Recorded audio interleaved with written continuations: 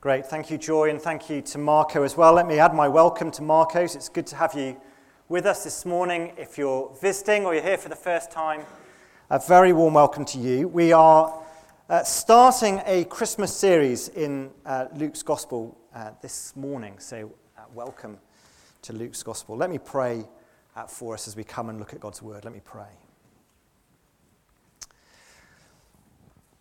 Gracious Father, with all the different thoughts running through our own minds, with all the different things that have been happening this week, we come now to your word with expectant and longing hearts that you might feed us from your word.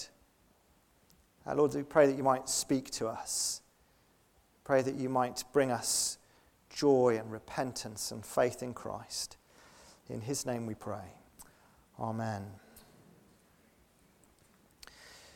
Now, really, the whole of Mary's song in Luke 1 is a sort of overflow of a great surprise that she's had as she's discovered something about who God is and how it is that he works. Mary is young, she's humble, she's poor, she's overlooked, and she discovers that God's blessing is for people just like her.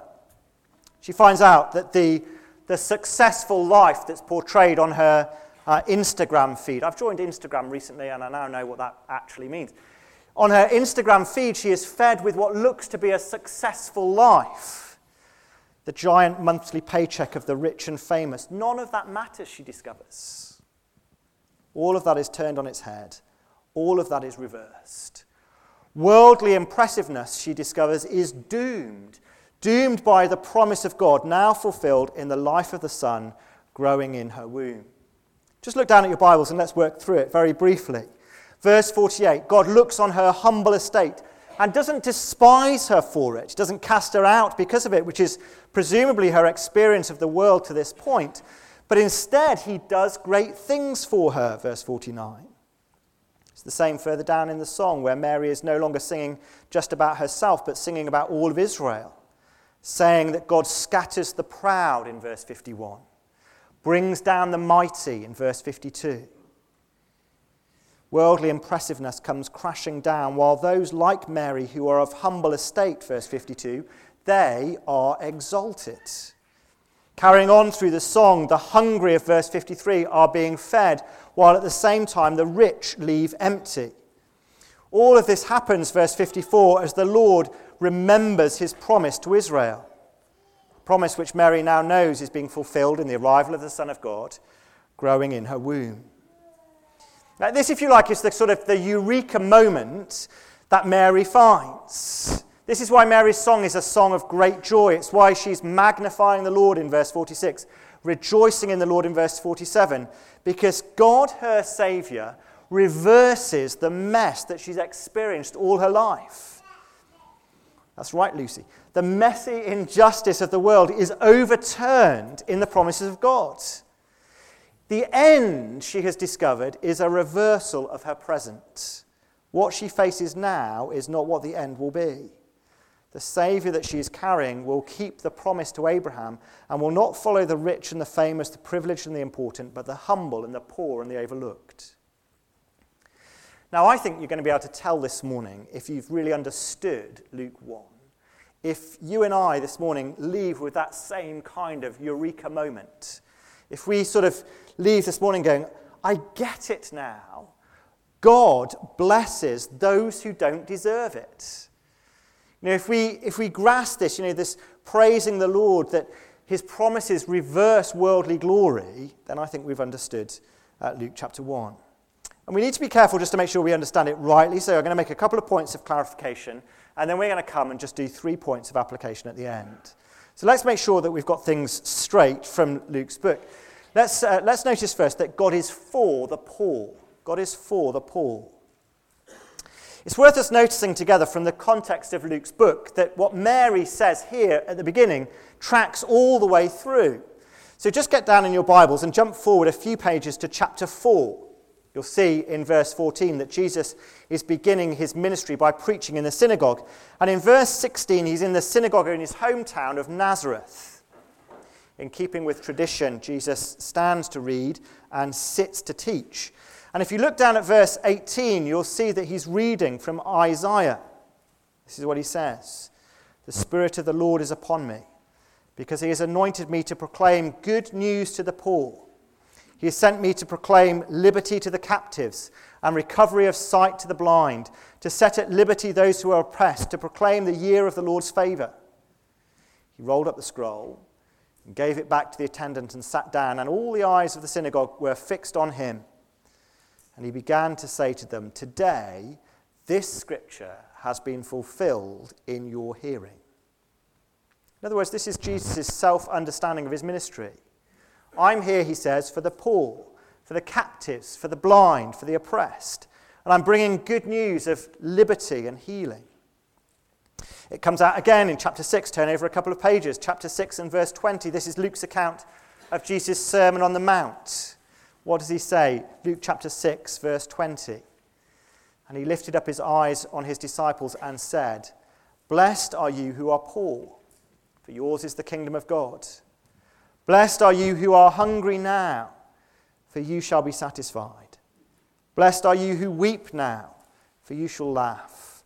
Blessed are you when people hate you, and when they exclude you and revile you and spurn your name as evil on account of the Son of Man. Rejoice in that day and leap for joy.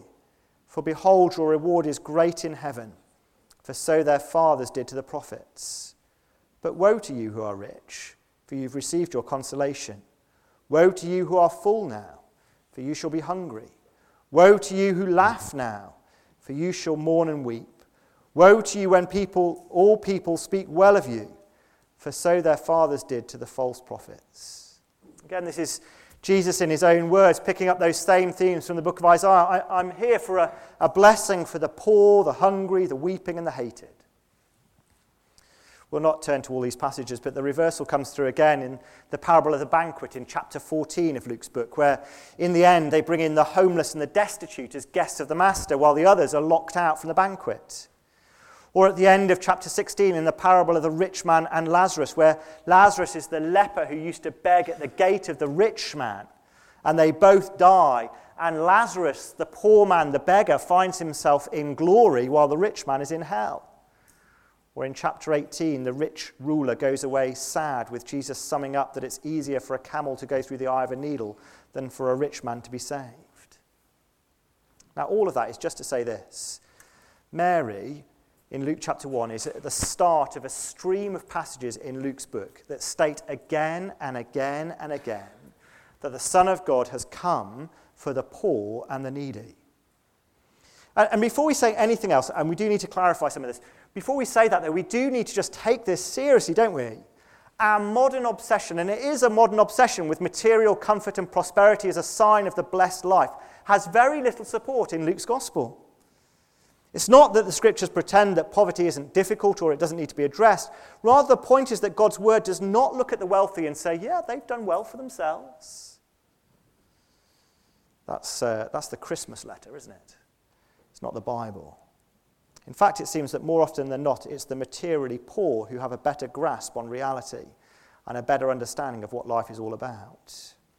And we should take that seriously. It should be a warning to us. But we need to say something else, because if that's all we understand, then lots of Luke's book will be surprising to us. So let's notice, secondly, just as a point of clarification, that the poor God is for are not always poor. The poor God is for are not always poor. This, I think, is crucial for our understanding of Mary's song. So just jump through Luke with me again and turn to chapter 7. This is immediately after Jesus has preached, "Blessed are the poor." What happens? Chapter 7, verse 2. A centurion comes to him. Now, a centurion would have been a reasonably wealthy man, a man of status, who is outside of Israel and part of the ruling, occupying nation. He sends people to Jesus because his servant is about to die. And it's the religious Jewish leaders who come to Jesus to tell him, listen, this guy's a worthy man. He's an amazing guy. He deserves for his servant to be healed. But as Jesus approaches the house of the centurion, he sends some messengers out to him. Listen to what he says, chapter 7 and verse 6. When Jesus was not far from the house, the centurion sent friends, saying to him, "Lord, do not trouble yourself, for I am not worthy to have you come under my roof. Therefore I did not presume to come to you, but say the word and let my servant be healed. For I too am a man set under authority with soldiers under me. I say to one, go, and he goes, and to another, come, and he comes, and to my servant, do this, and he does it. When Jesus heard these things, he marveled at him, and turning to the crowd that followed him, he said, I tell you, not even in Israel have I found such faith. And when those who had been sent returned to the house, they found the servant well. Now, I think this is the opposite of what you would expect to find, given what we've been seeing in Luke's Gospel, given what Mary sings in her song. The centurion is rich, powerful, and influential. Yet it seems, doesn't it, that his statement of personal unworthiness qualifies this rich man as a poor man in terms of Jesus' ministry. Poverty, it seems, is not simply material, but moral. Poverty in Luke's Gospel is not just, I have no cash money, but I have no moral money, no spiritual cash, if you like. I am bankrupt before God.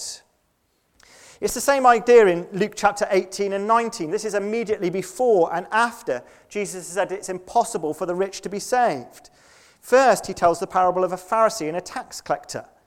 With the Pharisee standing in the temple and saying how amazing he is, that God should listen to him.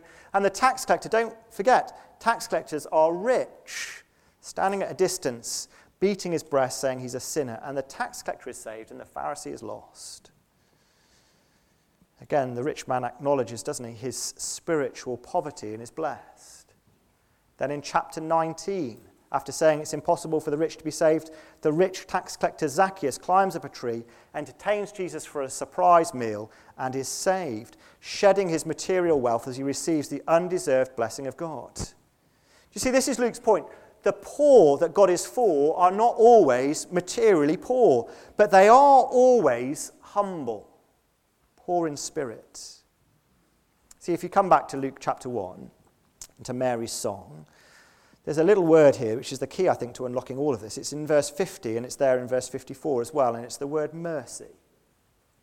God's blessing is founded on his mercy. Mercy, which by its very definition is undeserved, the opposite of what is deserved. And mercy, it seems from Luke's book, is hard for the rich because they are inclined to think they are not in need of it. But the truth is that we all need it. Now, that means, in a really important sense, if we're ever going to sing Mary's song, if we're ever going to experience this kind of eureka moment, this rejoicing in the Lord moment, then we need to start with this, that we are poor. We are poor. It doesn't matter who you are. It doesn't matter what you have. It doesn't matter where you're from, because before God, all of us are the same. None of us have anything to claim. None of us have anything to appeal to. We are all spiritually poor. And if you don't see yourself like that, if you don't think of yourself like that, then you are deceived. And you will never experience the joy that Mary experiences at the beginning of her song. You'll never sing with her. You'll miss the blessing that she's found, because the blessing comes to the poor, the spiritually poor. So with that in mind, let me finish with what I think are the three key lessons for us from these verses. First one is this: deep spiritual joy comes from acknowledging unworthiness. I think it's really hard to capture this idea in a sentence, but Mary in Luke 1 is singing her heart out, not because of her circumstances, but because of her understanding that her circumstances are no longer a good indicator of God's attitude towards her. Actually, her poverty, spiritually and materially, is itself, it seems, the qualification for the blessing of God. Not because the humility is a credit that pays for it, we've been talking about that in Romans, haven't we? But because God's blessing is a gift received by the humble, not by the proud. Spiritual achievements, godliness, worthiness are not a sign of future blessing. Humility is. Humility is. Think about it like this. Let me give you a way to ruin Christmas. If you want a way to ruin Christmas, do you want to hear it? Here it is. Whenever someone at Christmas gives you a gift, this is the way you ruin it for them. They hand you the gift and you get out your wallet or your purse or your piggy bank and you say, "Thank you very much. What do I owe you for that? What do I owe you for that?" You would rob the joy, wouldn't you? Why?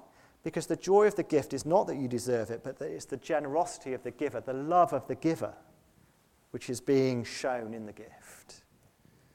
And if you undermine that, well, you kill the joy. I wonder at times if that's why Christians are often miserable. Why? Well, because instead of rejoicing that God's promise rests on mercy, displayed in an undeserved gift, we spend all of our time focusing on reasons why we might deserve it, or worrying that we've done something so bad that God might take it away from us. But the point is that happy Christians aren't Christians who are always going on about their worthiness or their godliness, but about God's mercy. Happy Christians, Christians who are growing in their faith, feel increasingly worse about themselves and talk openly about that, even as they are exponentially more confident in Christ and his mercy. The road to joy, Mary's road to joy, is the road down. So for Mary, whose life actually is about to get a lot worse and a lot more difficult, she's able to sing of her joy in her humility because she's discovered that God is a merciful Saviour. A Saviour for people like her who know they have no other hope. Of course, Mary doesn't see, does she, exactly how this will work out yet. But we know that the child that she's carrying will die on the cross. That the eternal Son who's taken on human flesh will give his life, shed his blood for our salvation. So you and I can sing with even greater gusto than Mary, "My soul magnifies the Lord, my spirit rejoices in God my Saviour, because God in Christ has given himself for me, even though I know increasingly that I don't deserve it." One of the most helpful books I've read this year is a little book on humility by a guy called Andrew Murray. He writes this, I've quoted this before here, but let me read it to you again. He says this: "Let us look at our lives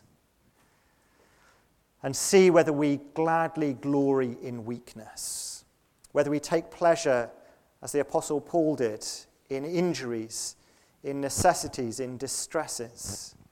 Yes, let us ask whether we have learned to regard a reproof, just or unjust, a reproof from a friend or an enemy, an injury or trouble or difficulty into which others bring us, above all as an opportunity of proving that Jesus is all to us, how our own pleasure or honour are nothing, and how humiliation is in very truth what we take pleasure in. It is indeed blessed, the deep happiness of heaven, to be so free from self that whatever is said of us or done to us is lost and swallowed up in the thought that Jesus is all." Secondly, material wealth is a fleeting and dangerous pleasure. Really, this is just the flip side, isn't it, of the previous point, but I think it's worth just mentioning it in some more detail and making sure we're clear on it before we finish. In Mary's song, riches, full bellies, thrones, and proud thoughts are all precursors to disasters. They are dangerous pleasures because they are more fleeting than they give the impression. They give a sense of blessing without its substance. Think about it like this. Material wealth is to blessing what McDonald's is to culinary satisfaction. You know, McDonald's looks good, doesn't it? It should be up on the screen. There you go. McDonald's looks good. Feels like a good idea even when you go for it. It even tastes quite good at first. But it is not long before you're regretting it or you're hungry again. And either you repeat the mistake and go back, or you find something worth eating that's going to give you genuine satisfaction. So I think it is in the Bible with material wealth, with pride, with thrones, with status. They appear satisfying, but ultimately leave you empty, scattered and dethroned in Mary's song.